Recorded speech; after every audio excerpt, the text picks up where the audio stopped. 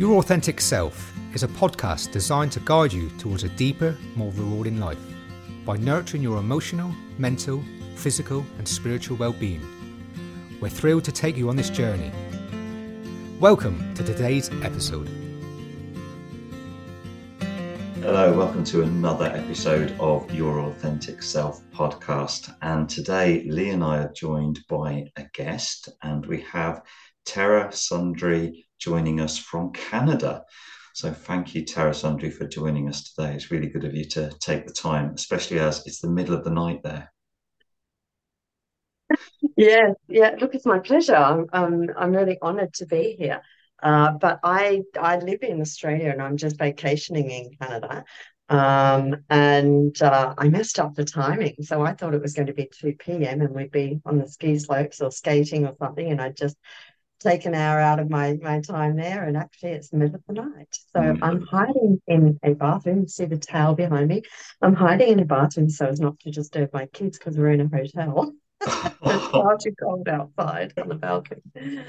Oh, well, we really appreciate you making it work, even if it's in the hotel bathroom. It's really good for you to join us.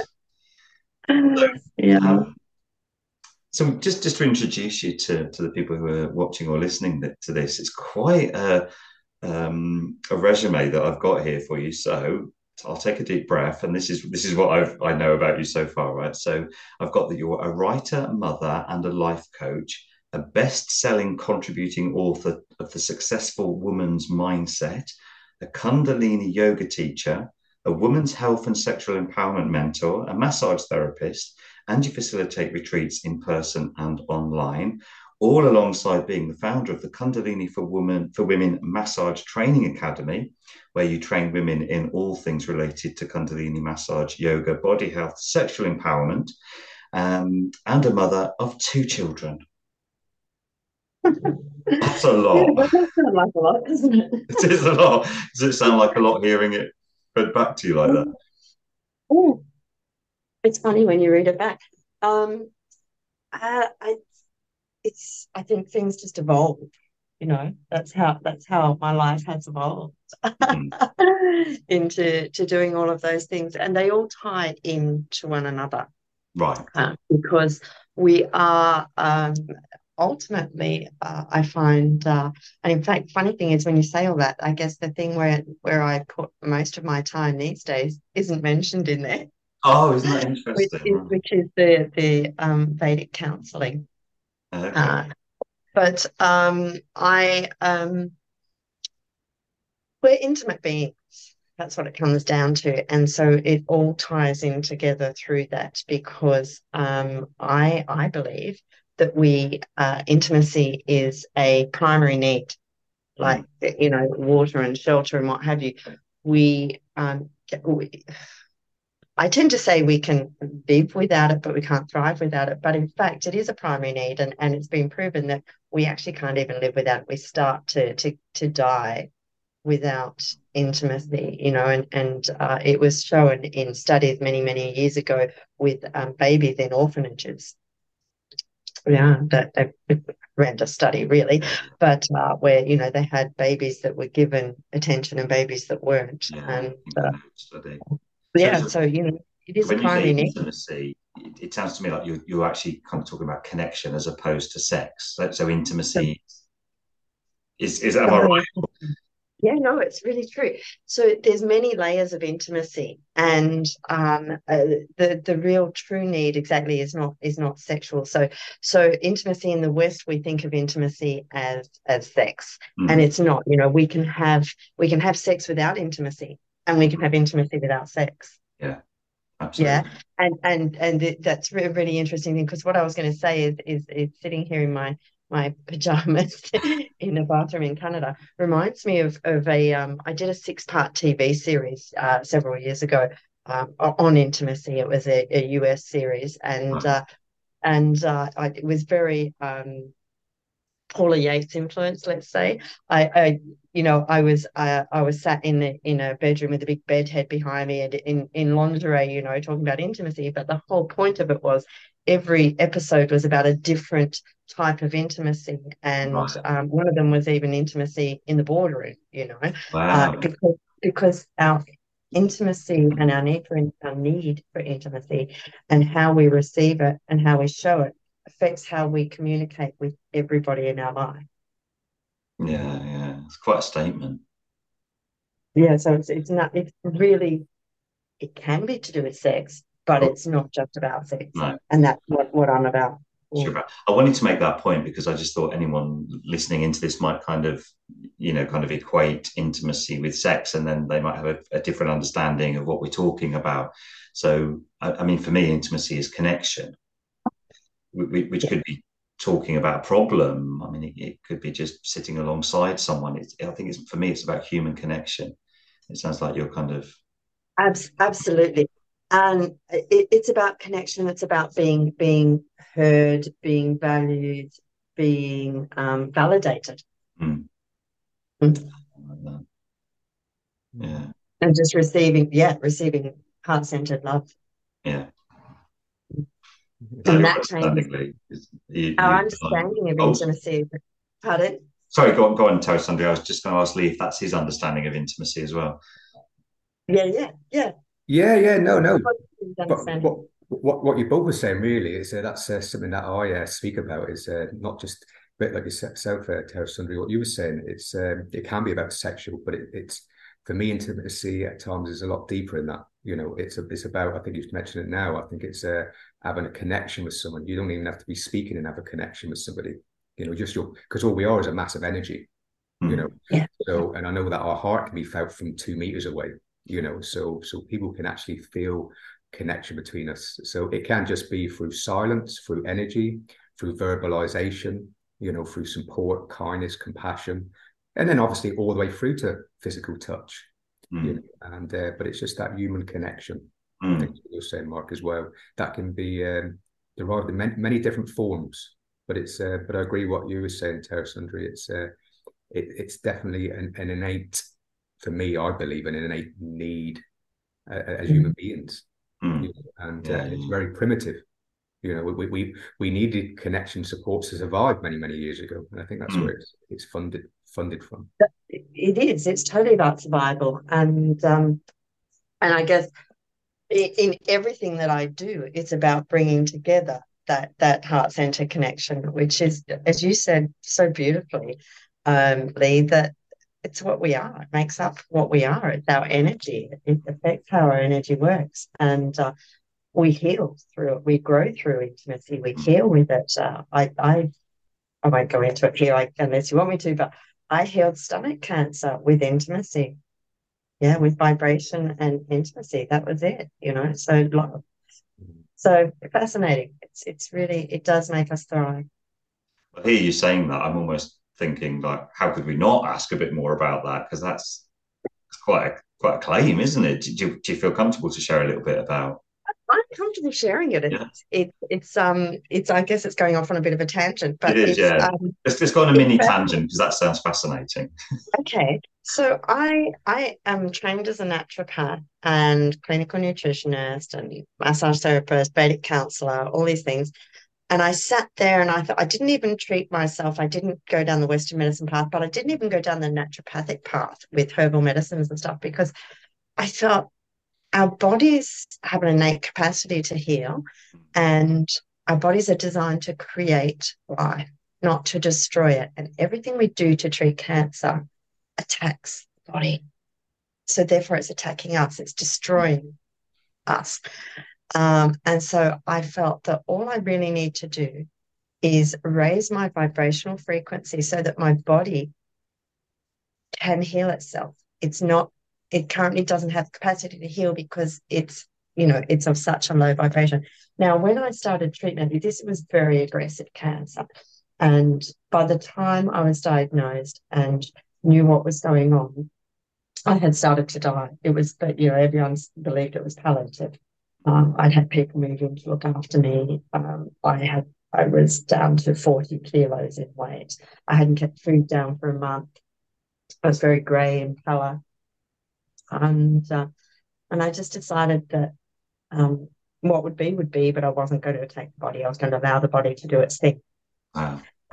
I had a friend with a massage table that's strung underneath like a harp. It's called a monochord, and it resonates. You know, she plays it like a harp, and it resonates through every cell in the body because all the layers of timber vibrate. It's fascinating.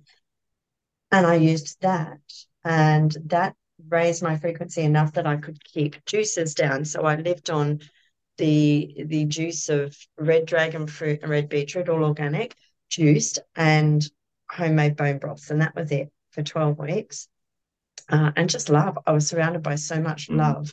I had people, I had farmers providing the organic produce for free. I had people picking it up and delivering it to me. I had someone turned up on my doorstep who at the time I didn't know terribly well, turned up on the doorstep and just said, I'm here. You don't need to do a thing. She'd left her home, her work, everything, and just turned up to be there to help look after my kids who are still young, and my to run me to appointments and to look after the house and just be there. And I had, I had people putting money in my account. I just had love around me. And I honestly believe that was a big part of being cured and allowing me to surrender, to allow my body to do what it needed to do, because I just realized that it may not look how I want it to look, but I have everything that I need, including love. Yeah, that's amazing. And so, are you okay now? I take it you're cancer free. 12 weeks to cure it. That was it. That's quite something, isn't it? It's quite an inspiring tale. But I haven't really talked about this much because I guess I've been a bit afraid that people might think I'm mad. But my take on kind of things like cancer or even COVID, when I had that a couple of years ago, was this is just a living thing. And I bet that this living thing will respond to love in the way that all living things respond to love. And so I remember I had COVID and I was sat outside breathing, and I was imagining that the out breath, that the virus would be transmuted through me, but with love. And do you know what I mean? So that, like, obviously it would be passed on, wouldn't it, into the world, because obviously that's what it did. And I was just loving it as it went out. So I was hoping that it would send love as opposed to illness or death, and I don't know, I just sat for a long time just sending the breath out with love, with the intention of love going to the virus or the cells. And hearing you say that, maybe I wasn't so mad after all. No, that's so beautiful. That really touches me because it is. It's what we're all about. Yeah. And the body, that's what the body needs. And being sick is just, it's actually a natural process that our body does require. I know for me, this is a little bit different, but it's a similar thing because we're talking about, self-compassion and love, and obviously receiving it from outside. But we're talking about yourself, Tera-Sundri there, and obviously yourself, Mark there, talking about disease or virus. But even personally for myself, or when I've worked with people, and you go to even talking to something like anxiety, I know it's not disease or a virus, but what people do sometimes is try to wrestle and try to fight and try to get away, and it makes the situation a whole lot worse. Your body is not reacting to that very well. So ways I'm working out for me personally and working with people is actually have compassion. I'm going to talk just about the anxiety for the minute. Have compassion for the anxiety. Allow it to have its own space, and you can get through this together. And even through personal work, people actually that dissolves, and actually it makes it a little bit more relieving, And so I know it's a little bit different from the disease and the virus, but it's the same thing. I think that self-compassion, that love, and the opening of the heart around the difficulties makes things a lot more relieving. Just with that self-compassion, and makes it more bearable, more manageable. It's almost like we're talking about, I think your story initially, Tera-Sundri, was about the love and the intimacy that you gained from your people who are around and supporting you. But we're also talking now, I guess, about almost like intimacy with self, aren't we? Like loving ourselves and connecting to ourselves. Very much so. And it's fascinating that we've ended up here, because that's one of the things that I wanted to get across today in this discussion was how it always starts with self. It is always about self, I treat couples a lot, and it's never about the two of them. It's about each as an individual first. Yes. Yeah. Yeah, absolutely. All of our problems start with self. Sorry, it's all about All of our problems start with self. Yeah. absolutely. All of Yeah. our solutions start with self. Yeah, it's lovely. Mm. Wow. I'm glad we went off on that little tangent there. That was just such a valuable exploration. And I was just thinking about how we use like disconnecting language, so we might talk about, our cancer, for example, in a really hateful, angry way, almost like we're trying to disconnect from it, or, my bad knee, or, we talk about these problems that we might experience in our emotional or physical selves, don't we? We talk about it in like a derogatory way. And I understand it because who wants a bad knee, or who wants cancer? But it's like, what would happen if we connected to it in a more intimate way? What would happen if we used more connecting or intimate language rather than disconnecting language? We live in such a disconnected world where we are disconnected not just from others, but we are so disconnected from self. And you're so right, because when we reconnect with ourselves, we start to learn that, well, why is my body experiencing this? Why is my being, myself, experiencing it? Surrender to it and embrace it. See what comes. I mean, it's over 20 years ago now. I was diagnosed with gallstones, and I saw the scan. There's a lot of gallstones, or there was, in my gallbladder, and of course the surgeon said, the doctor said, you really need to have your gallbladder out. There's a danger of fatality, and I knew I didn't need that operation, and so I hadn't framed it like this until today, but I got intimate with my gallbladder. And so I started to have conversations with it, and, I said, what's going on? What's your message for me? What do you need? What do you need me to know? And had these kind of dialogues with it. And honestly, I've not had any gallbladder pain for probably about 20 years, 18, 20 years, something like that. And I haven't done any treatments. I haven't had any medical intervention. I just got intimate with my gallbladder, I guess. Fascinating. Isn't it? Oh, thanks for that. That's a really interesting discussion. So, what about you? You say there that you're a spiritual relationship counselor. I think the word was it Ayurvedic? Did you say you're Vedic, yeah. Ayurvedic? Sorry, Ayurvedic counselor. Yeah. Can you tell us about that? I'm not familiar with what that. Okay, so it's counseling, but with a very strong influence from yogic philosophy, I guess, calling on Buddhism philosophies, Hindu philosophies, Taoist philosophies. So yeah, it's very influenced by a lot of what we've been talking about. So it's relationship counseling, but I feel very much a personal growth thing as well. I can counsel other areas as well, like I work with a lot of children as well. But it comes back to using, like I said, the Vedic philosophies. So we start with the self, and I do Vedic astrology readings as well to determine with individuals where their strengths and weaknesses lie, so that we can use those, we can work on those, because we are who we are at the core, right? We have found certain foundations, and if we know the strengths of those foundations and the weaknesses, we can actually work with those. It's not about going, okay, this is what you are, but it's about knowing how we work best. Yeah, how to be most in the flow, and where our real strengths are. So when we then look at partnerships, and obviously relationship counseling, it's based on partnerships, in intimate partnerships, but we it is also about the workplace and friendships and family and what have you, because every interaction we have with a human being is a relationship.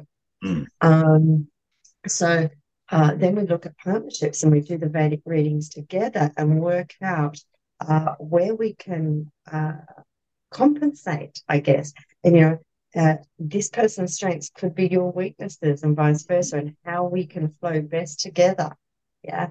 so that so it's really fascinating when we start to bring those things in. And I find that in I'm going to say all instances, Oh, is that it? no matter what the problems are that couples come to me with, ultimately it's the individual's trauma bouncing off the other person. Yeah. Sorry, So did you say in all instances that that's the case? Yeah. Okay, yeah. I would agree. Yeah.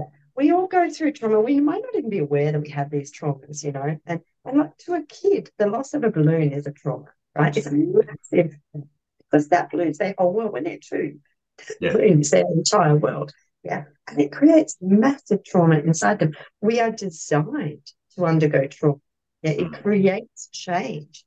However, you mentioned the term disconnected before. We have become so disconnected that we don't realize that when we're experiencing traumas, and we don't know how to process them.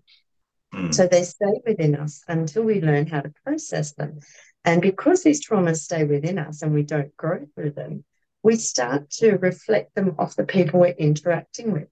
So the people we're closest with, of course, are who we bounce them off the most. Yeah, so it's our traumas that impact our relationships. Absolutely. Yeah, sorry, carry on. No. I've got a question after that. No, Yeah, it's really interesting. I really, and I'm alongside you about people's traumas coming into their relationship. So when you're with the couples within this, and this comes up, so then how do you work with that? What do you find beneficial to work with them alongside that? It's having to, so this is where I guess what I do is a little bit different, because people that see me have to be willing to do their own personal growth work. Yeah. It's not just coming to see me to resolve how you're going to overcome your little problems with each other. We actually have to overcome our own traumas within first. Yeah. And then we put that together with how we're going to interact with each other and how we're going to lift one another up and support. Because I believe in a relationship, we're just walking side by side. We're still living out. I'm still on my journey. My partner's still on their journey. And my role is to find a way where I can walk by their side and support them on their journey, while they support me on my journey by holding me up.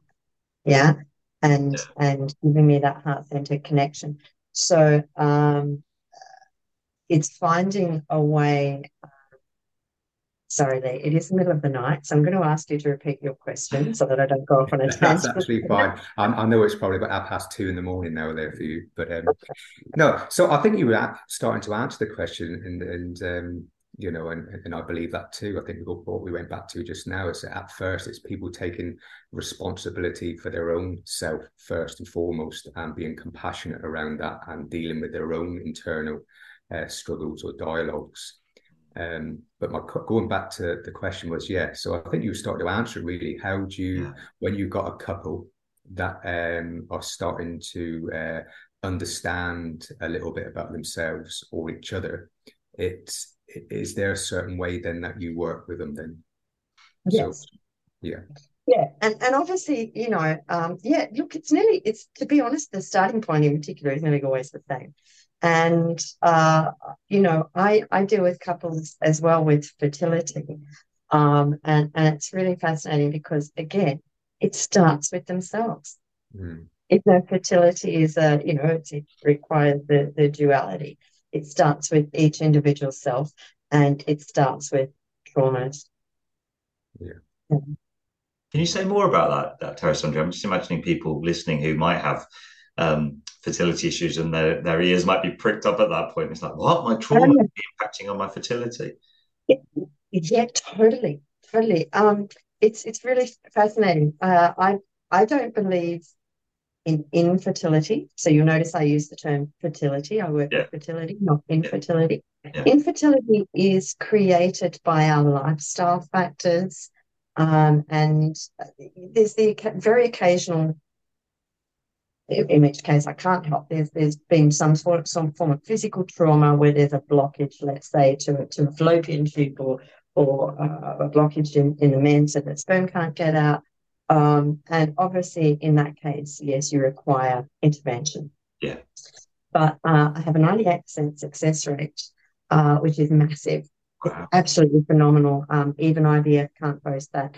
But it's only when I work with the two in the couple, the whole couple, and I will only work with the two. I won't just work with one partner.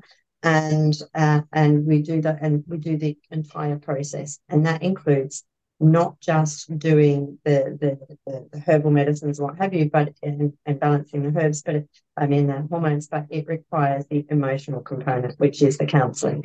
And there is always underlying stresses. That stress impacts our body in ways we are not even aware of. We don't even realize that these days the high adrenal states in which we are constantly living. And our body is designed to undergo stress, right? It can actually be a good thing for us, but only in short, sharp doses. Yeah. Our body's not designed to undergo continual stress. And when it does, it alters everything. And it starts with our glandular system. And it starts with the pineal gland, which is our master gland, which controls and regulates every other gland, and it controls and regulates our fertility.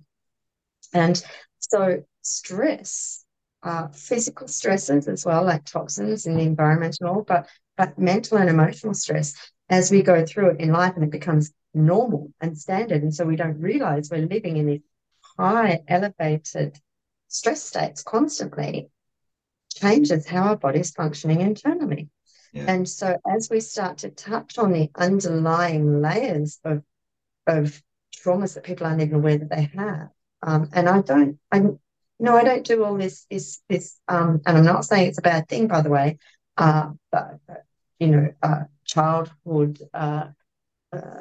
inner child work, and journeying back into our trauma. I don't believe we need to relive it, because that creates the inner stress again. It creates that stress response. Yeah.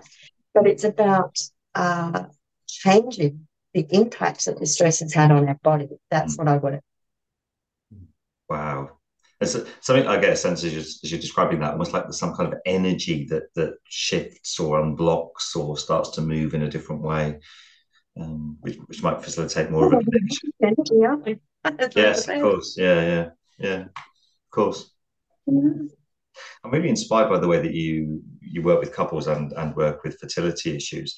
I used to work with couples. Lee and I are therapists too, and I used to work with couples, and it would always go something like this. What one partner would be blaming the other for their weaknesses, while the other was almost like victim of the blame of the other. And I don't know, for example, like, someone's really organized and the partner really isn't. And it's like, you should be more organized. And it's like, yeah, but I really struggle and I can't. And I just found it really, really difficult to work with. So I actually stopped working with couples. But it sounds like you have a very different approach that, I don't know, it just felt like it kind of facilitated more connection. Maybe I was able to when I was working with couples. It's why that's where I think the Vedic and yogic philosophy comes in, and it changes the approach completely. And it all started many years ago when I was first trained as a naturopath, and I my specialty was fertility, and these couples would come in and they'd be so stressed intimately. This is how my whole journey evolved, because everything became about the calendar. We're working to a clock here, right? This is the time when she's most fertile, and so suddenly it lost all its intimacy, and then they lose their connection, and then they get more and more stressed trying to get pregnant, and then of course the stress comes into all areas of their life, and and on it goes, and that was what led me down this path in the first place. And because I realized that what started as such a beautiful connection between two people, so beautiful that they wanted to create more life through this and bring in more love, was actually destroying their connection. Yeah. I thought, how can we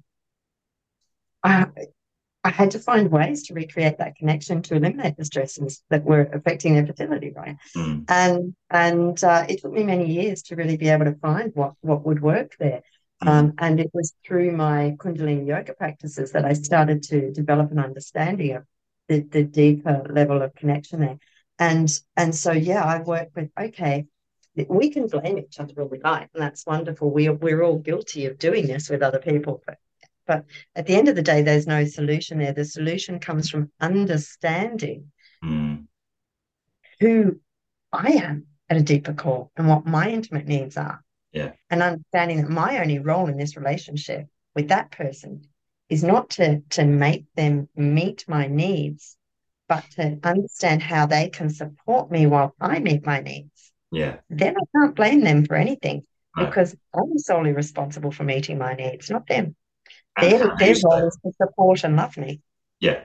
And to know what your needs are and to have the ability to meet them yourself, while somebody else, I love that phrase from earlier, walks alongside, and they could support you in the meeting of your own needs. But I think so often in my experience in couples work and in working with people on a one-to-one is they blame. It's too much blame. There's like, my partner's this or they're not enough that. And it's like, well, actually you could take responsibility for those needs and try and get them met somehow yourself, rather than blame the other person for not doing it or doing it badly or whatever their blame is. Blame gets in the way a lot, I found. Yeah, it's done. Victimization. What happens when we're blaming people is we're turning ourselves into a victim. Yes. Right. As soon as we start to blame somebody, we're putting ourselves in the role of a victim. Yeah. And that's not a useful place for any of us to live in. No, not at all. It's disempowering as well, isn't it? Very disempowering. What were you going to say? So if people want to remain in that role, I'm not the person for them. No, quite right. Yeah. What were you going to say, Lou?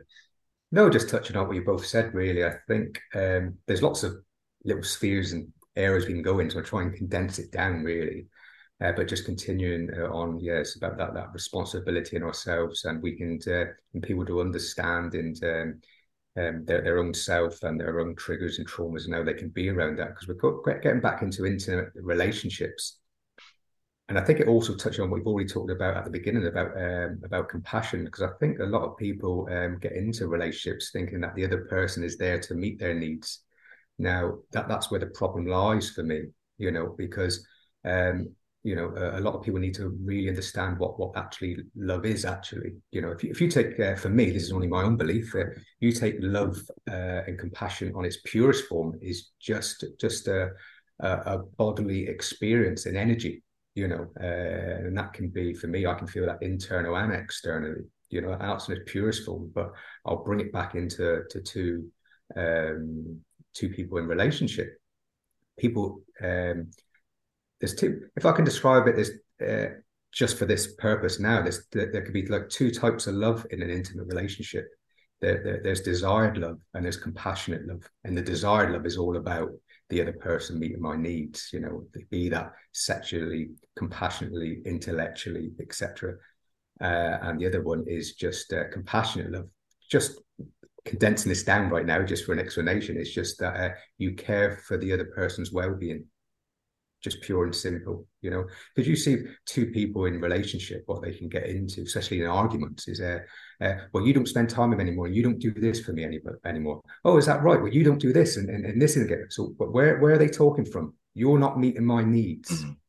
Now, what I'd find beneficial personally and professionally is, even taking to myself personally, is actually getting a real sense of my own responsibility. Oh, okay, so how am I feeling? What's happening for me?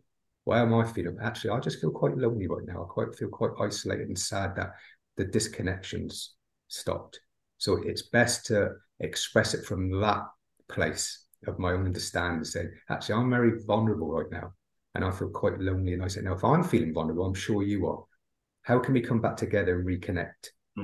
But a lot of people get really fastly caught up into my needs aren't being met, this person being met, and going back into the blame. But actually, we need to actually relearn to all these things we've been talking about: responsibility, self-compassion, understanding, reconnection, and communicating from that space, and allowing the other person to know where we are, and vice versa. and this is where I am. This is where you are. Okay, so how can we support each other along this difficulty for each other? Beautiful. Yeah. Yeah. So that was what I was going to say. That's lovely. That's huge. That's massive, yeah. Yeah. But yeah, Bit blown away by it, really. It's like, how do we follow on from that, Tera-Sundri? Have you got anything to? well, I think it's what we're all saying, really. But we're just coming in from different ways of saying it. Yeah. Yeah, no, totally. And that's where, again, when I do the Vedic readings of people, it just allows us to find, okay, the gaps where perhaps your strength in being able to support this person and reconnect with them. There's a big gap where you just flow naturally into it, and they can, a big gap where they can do this for you, and it's just a natural part of who they are and what works easiest for them. And when you help them to do that, they will naturally reconnect. I'm just going to say, from my perspective, you mentioned desire, and I loved the way you explained that, but that's still, where I teach people, because we do eventually evolve into sometimes with some couples working with more tantric connection, and again, I'm going to say there's a bit of a I'm going to use the term misunderstanding, but it's probably partially intentional because sex sells, right? Sexualization of what Tantra is, but in the Western understanding. But we use that to help people connect as well, because desire still comes down to self. It's still a need for self, where we just we need to express our vulnerability in order to achieve that need. And what's more vulnerable than getting naked with someone, right? Yeah, I get that. I suppose leading on from what I said just now about the desired love and compassionate love, like the desired love can be sexual, and it can be physical. It can be other needs being met as well. But what I'd like to say to people as well, it's not wrong to have desire, but in relationship, it's that you need to have a foundation of compassionate love with the desire sat on top, because I've got needs, and we've all got needs. But that's but you need the compassionate love to have the foundation, and you're going to get much more stronger connection from that place in being together from that place. If you've got the desire as the foundation and the compassion on top, that's when it's going to be a bit more of a wobbling. If you're just coming straight from what always need to be met, consider it selfish.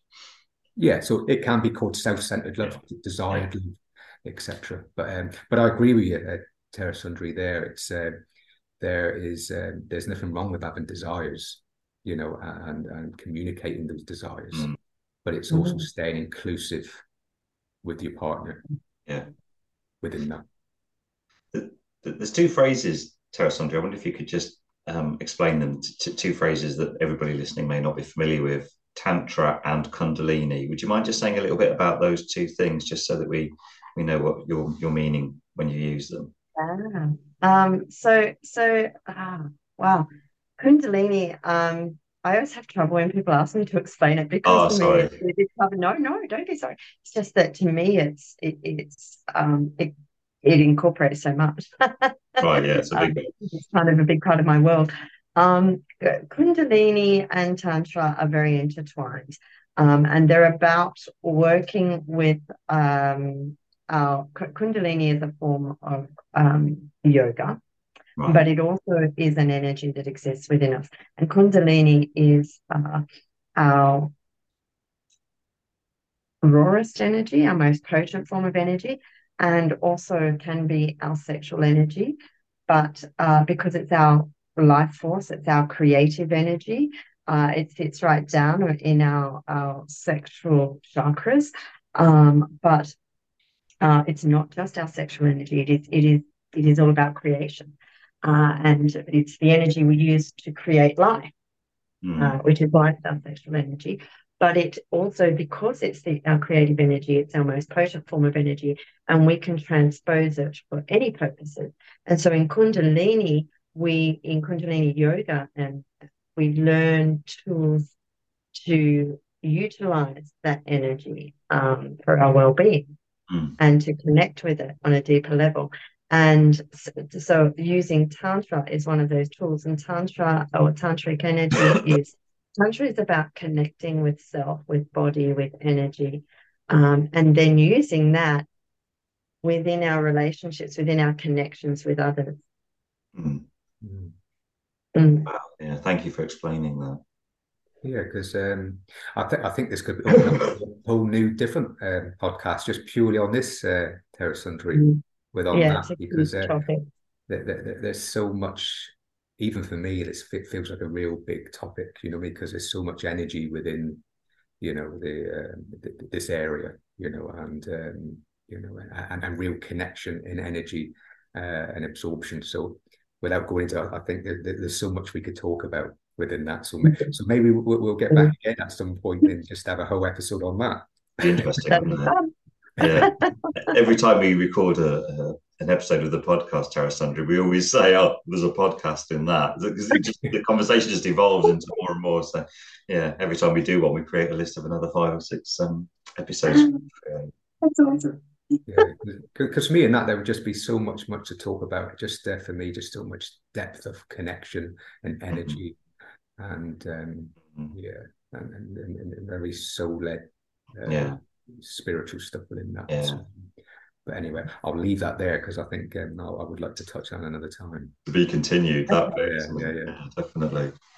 I appreciate what you said, Tera-Sundri, about vulnerability. It's something that Lee and I have spoken about in other episodes. So much energy goes into avoiding vulnerability because it's deemed to be like a terrible, scary, awful thing or place to be. And we've tried in previous episodes to kind of say, well, actually, it's not that bad. No one dies from being vulnerable, allowing themselves to be vulnerable. And so it's interesting to hear you talk about, the vulnerability of being naked in like Tantra work. And I can imagine there is huge benefits in that, but I'm also imagining for people who've experienced some kind of sexual violation or something, how that vulnerability could be almost beyond reach. I don't know if you've experienced that in your work. I mean, I don't, people don't get naked in front of me or in front of others. It's just about, I guess it was just an expression of referring to once we start to have intimate relationships with others, Yeah, but even in that setting, it can be difficult. Totally. And the thing is that, and this, sadly, it is those sort of traumas that shut down our vulnerabilities, shut down our capacity to open up to them. And that's where it's really important to work through them, is because Brené Brown, I don't know if you guys are familiar with Brené Brown. Right. She's amazing because as she says, vulnerability is courage. Yeah. It's not a weakness, it's courage, because it takes such courage to be vulnerable, because we are having to confront all of those traumas in order to show our vulnerabilities to someone.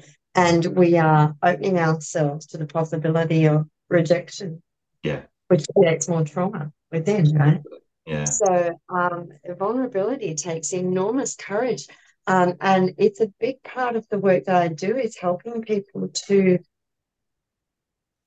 be vulnerable. Yeah. And that's where Tantra is very powerful, because it helps people to be vulnerable again. And once they become vulnerable, once they're able to be vulnerable regardless of all the past traumas that they've experienced, once they're in a safe place to be vulnerable, and we start with just simple little exercises, between myself and them. Once they're able to feel safe with that vulnerability, it opens up a whole new realm to them, because it is empowering, and it does. See, the reason people aren't being vulnerable is because they don't feel safe. Yeah. And safety is a need, right? And the only thing we really are here to do for our children is to make them feel safe. Yeah. Yeah. And so it's the same with other people. We all just need to be safe. That's our first thing. Everything we do is about being safe. It's just a natural survival instinct for the ego. And so vulnerability, the reason people don't want to show their vulnerabilities is because they don't feel safe. So all it's really about is bringing them back to feeling safe. Yeah, And absolutely. if you can allow them to feel safe, then they can allow themselves to be vulnerable. So we start with just little, really simple things and then evolve into the bigger. And that is where they're then able, regardless of their traumas, once they start to realize that they're still safe, Yeah, they can open up those vulnerabilities on more intimate and sexual levels as well. And absolutely. that's the them. Yeah. So here's a question for you both. Do you think you can be intimate without vulnerability? Oh, that's a good question. It just came to me then because for me, I'm not sure it's possible. To have that real connection requires me, I think, to be vulnerable to some extent. So I was wondering if Yeah, it does. I mean, I was thinking, sorry, you weren't expecting that, were you? no, but it's a great question. It's a great question because I mean, it's what I deal with all the time. Um, no, I don't think you can be No, I intimate don't. without vulnerability because it's intimacy, as we said, it's a heart-centered connection. Yeah. Yeah. And our heart becomes closed when we're not being vulnerable. What about you, Lee? Can you have intimacy without vulnerability? Well, I know I won't want to. Okay, yeah. Oh, Yeah, no, I think no, I don't think so because you know me quite well, Mark, as well. Emotional vulnerability is a big area that I like to work in with people, Mm, etc. So it's quite an important part even for me, a person. Um, but no, I think the short answer is no. I don't think that we can be intimate without vulnerability, and if we are, it's just very, very superficial, and there's yeah. no depth to that. So no, I don't think so. I don't because no. So the answer, I think the good answer is actually you can't because if you're not really vulnerable with in intimacy, you're not really being intimate or vulnerable. No, It's just all surface level, yeah. So, and there's no intimacy and depth within that. No. It's interesting, isn't it? I mean, that question just literally came up, but I'm thinking it might help people, who are struggling with intimacy to kind of explore their own relationship with vulnerability. Because like if they can't be vulnerable with themselves, they're not going to be able to have intimacy or connection with their partner or whoever, are they? So might be a starting point for people. It's a bit like just changing the mindset around it as well. Tera-Sundri, just remind me what you said just now about people. Some people can see it as, or they get a belief system that from their life experiences that it's a weakness to be emotional, but vulnerability. But actually, it takes real courage and strength to be vulnerable. Absolutely. And if for many years, for some people, many decades, that you've not been connected emotionally, especially when times are difficult, you've been running away from your emotional vulnerability. And actually to be with it takes strength. So to turn it around, where's the real weakness and where's the real strength? Running Absolutely. away from your emotions or it's actually empowering. to be with them. Oh, empowering. Yeah. Empowering takes strength, It does. And in my experience, and I always find this because I've done individual work and I've done group work, and especially on group work when we're having these discussions, actually, it's the most beautiful thing when that energy in the room and everybody's heart are open and they're emotionally connected and speaking from that place. Even if you're not speaking, you can just feel a calm, beautiful energy. Really. Yeah. Because Oh, it's who we are. At the core, it's who we are. yeah. It's that heart-centered connection. Yeah. Yeah, we were born with all these connections. It's the We life were. experiences that have just chipped away or made us recline in and Yeah. disconnect to adapt our environments and to survive. And it's just about us once again just seeking the support and the help and having the courage to reconnect and become our authentic self again, which is Indeed. a beautiful thing. But we were born absolutely hardwired for connection. So Yeah, it's what we happened need after to. that scattered the pigeons a little bit. Tera-Sundri, I'm aware of how late into the night this is. Have you got time for just a couple more quick questions before you retreat for your bed and much needed sleep? Are you My okay? second half of sleep. Yeah. Yeah, we just got a couple more questions if that's okay with you. So you've worked with the rich and famous. Do they actually struggle less than the rest of us? No. No. Well, I wanted to ask because, like the fantasy could be, look, if only I was that wealthy or that famous or that, well, life would be okay. But maybe it's not the case. No, it's not the case. They have look, it's really interesting. They can afford all the therapies under the sun, I guess, is the difference. But Yeah. no, they have the same traumas. What I am going to say is, in fact, of some of them, and I think this is probably the same in any area in which people are successful, are actually carrying immense amounts of trauma. Mm, And it's their degree of focus, which has mm, allowed them to be successful in what they do, is driven as a particular. They've shut down all the vulnerabilities. That's their protection. They focus on this one aspect that they're good at, and they put so much focus and commitment to it that they don't need to allow their vulnerabilities in, right? yeah, yeah. But and so oftentimes that's what has actually got them to where they are in the first place. But in dealing with rich and famous, and obviously I can't give names, No, no, obviously, no. I because didn't expect you to do that. No. incredibly high caliber. And what I'm going to say is that we're all the same. You're the same. Yeah. Set up, Mark. We're all hardwired for connection, and at some point in time, when that connection is not there, and when their traumas are bouncing off other people, it becomes a concern for them. Mm, And the one thing I'm going to say is that they are probably the easier people to deal with, purely because to get to where they are at, or some of them are born, like royalty are born into that, mm. but they're so focused and dedicated to achieving a certain goal, a certain outcome, Yeah. So that they're driven, so like motivated. Yeah. they have that same degree of dedication and drive to self-development, self-growth, Mm, once they see that that is necessary. Not yeah. all of them see it necessary, Yeah. but those who do have that same degree of commitment and drive. So they're just like, what do I have to do? Give it to Yeah. me. Give it to Yeah. me raw, hard. Yeah. Yeah. I'll do Let's it. lay out this plan and I will do it. Yeah. Yeah. Yeah. That's good. And It doesn't matter how hard it is. I Whereas mean, I wouldn't put myself in the category of rich and famous, but I've certainly been very well known. I've traveled across the world doing mediumship and demonstrations and that kind of work. And when I look back at all that now, I've worked in front of very large audiences. And when I look back at that now, actually, it was my need for intimacy and connection that was driving that work, because there was something wonderful about the adoration of the audiences, and the feedback and the offers of more work. But of course, at the same time, what it was actually doing was disconnecting me from intimacy, because it's really hard to have an intimate relationship with 500 people in an audience. yeah, yeah.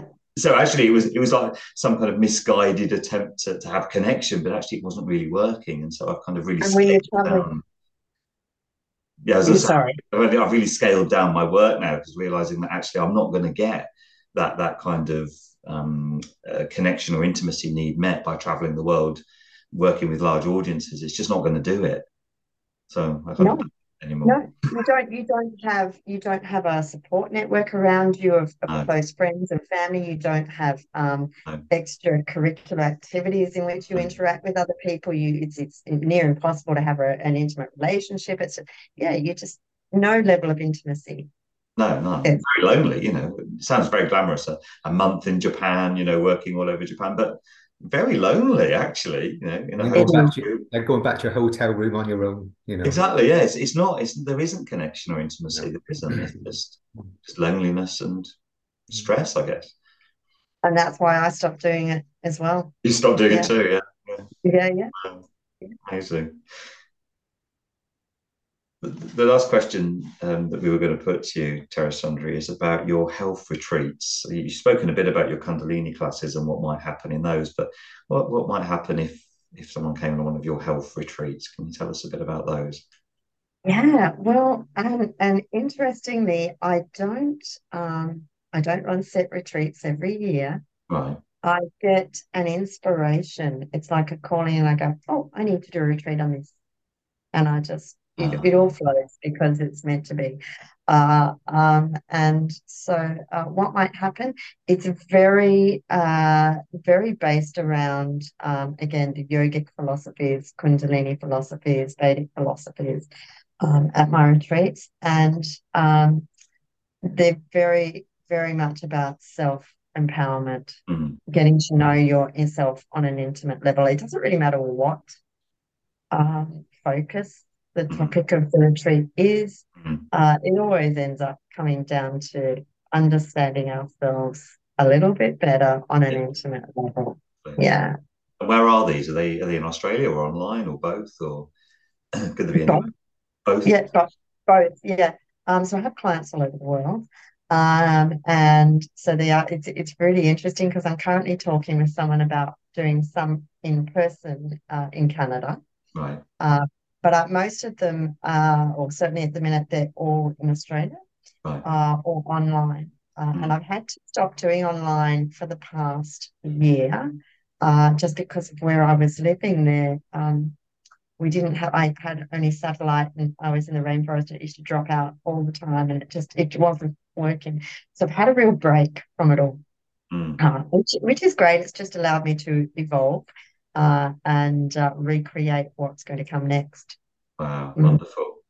And so if we did want to keep an eye on your retreats, I guess most of our audience is likely to be kind of around the UK. So we'd probably be more interested in the online ones, unless somebody wants to travel to Australia, of course.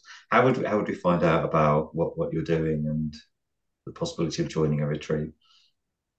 Honestly, the best way at this point in time is to connect with me on either good old Facebook or on social media, Facebook or Instagram. Okay. Uh, Again, like I say, my whole online uh, profile has not really been very active this last year.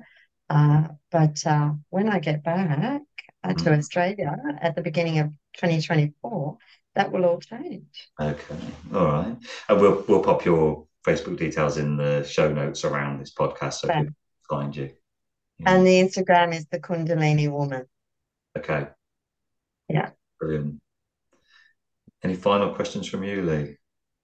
No, no questions. I just want to thank you, Tera-Sundri, for coming in. I found it a very useful and a very beautiful chat with you, actually. And Mm. yeah, Yeah. I really enjoyed it. And hopefully in 2024, we might have that the other podcast in the other areas. So it'd be great Yeah, yeah, be that'd be great to great. have you back, actually. It would be lovely, yeah. Yeah, We've covered so much, haven't we? We have, yeah, it's been amazing. yeah, yeah. Well, Thank you for having me. Honestly, it's been such a joy. And I, I do feel a connection, and I guess it's something I want to say as well. We can. It's a fine line. We can be so disconnected in this world, in this online world, and yet we can connect Mm. online. And that's what, absolutely. and this is, I never thought I'd run retreats online because I didn't, once upon a time, I thought it was the online world was the whole cause of our disconnect, but it's not. And we can create amazing connections online, and it's really beautiful to have been able to do that. So thank you.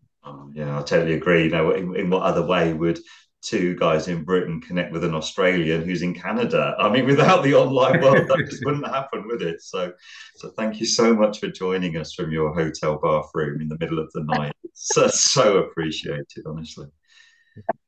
I hope you get Yeah, some next, sleep. next time we connect, I will double check the time Get the difference. time difference. Yeah, yeah, yeah. Be great. Well, thank you for joining us and thank you for listening to another episode of Your Authentic Self. We'll be back again with another episode soon. But in the meantime, don't forget to hit the like and subscribe buttons, depending on where you're accessing this. And do share with your friends because it just helps us to reach many more people. So until next time, goodbye for now. We appreciate you taking the time to listen to us today. If anything you have heard has resonated with you, you would like to explore more, or have found difficult, you can get in touch with us. Our details are in the show notes below, along with some other useful links.